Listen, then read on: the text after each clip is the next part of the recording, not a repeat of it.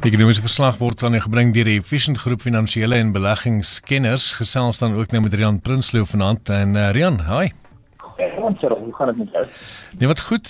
Jy sê load shedding aan die hele kant, maar ek moet vir jou sê dit klink vir my ek's bly ons kon vir jou op die lyn kry. Jy sê so klein bietjie uit, kan jy my hoor? Ek kan jou hoor, so kom ons kyk of ons jou op die lyn kan nou.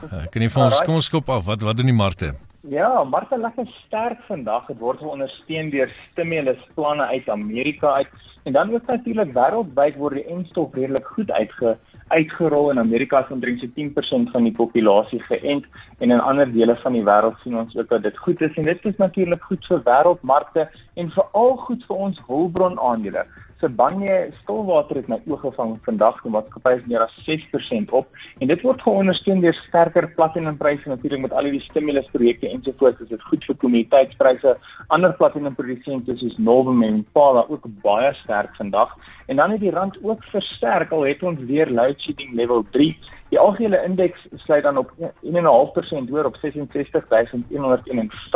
punte. Hulpbronaandele, soos ek gesê, die uitblinkers van die dag 3,6% hoër en nywerheidsaandele 0,7% hoër.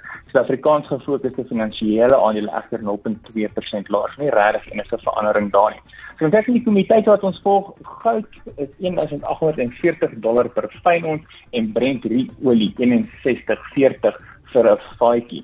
Soos ek genoem het, die rand regtig baie sterker vanaand en die tans verhandel die rand in 14,70 teen die dollar, 20,36 teen die pond en 17,83 teen die euro. En dis my storie. Alright. Hoorie baie dankie Riaan, jy moet 'n ongelooflike aand daai kant en starte. Okay, baie dankie, lekker aand. Ons Riaan Prinsloo dan ook vir jou gewees en hy is van die Efficient Groep Finansiële en Beleggingskenners.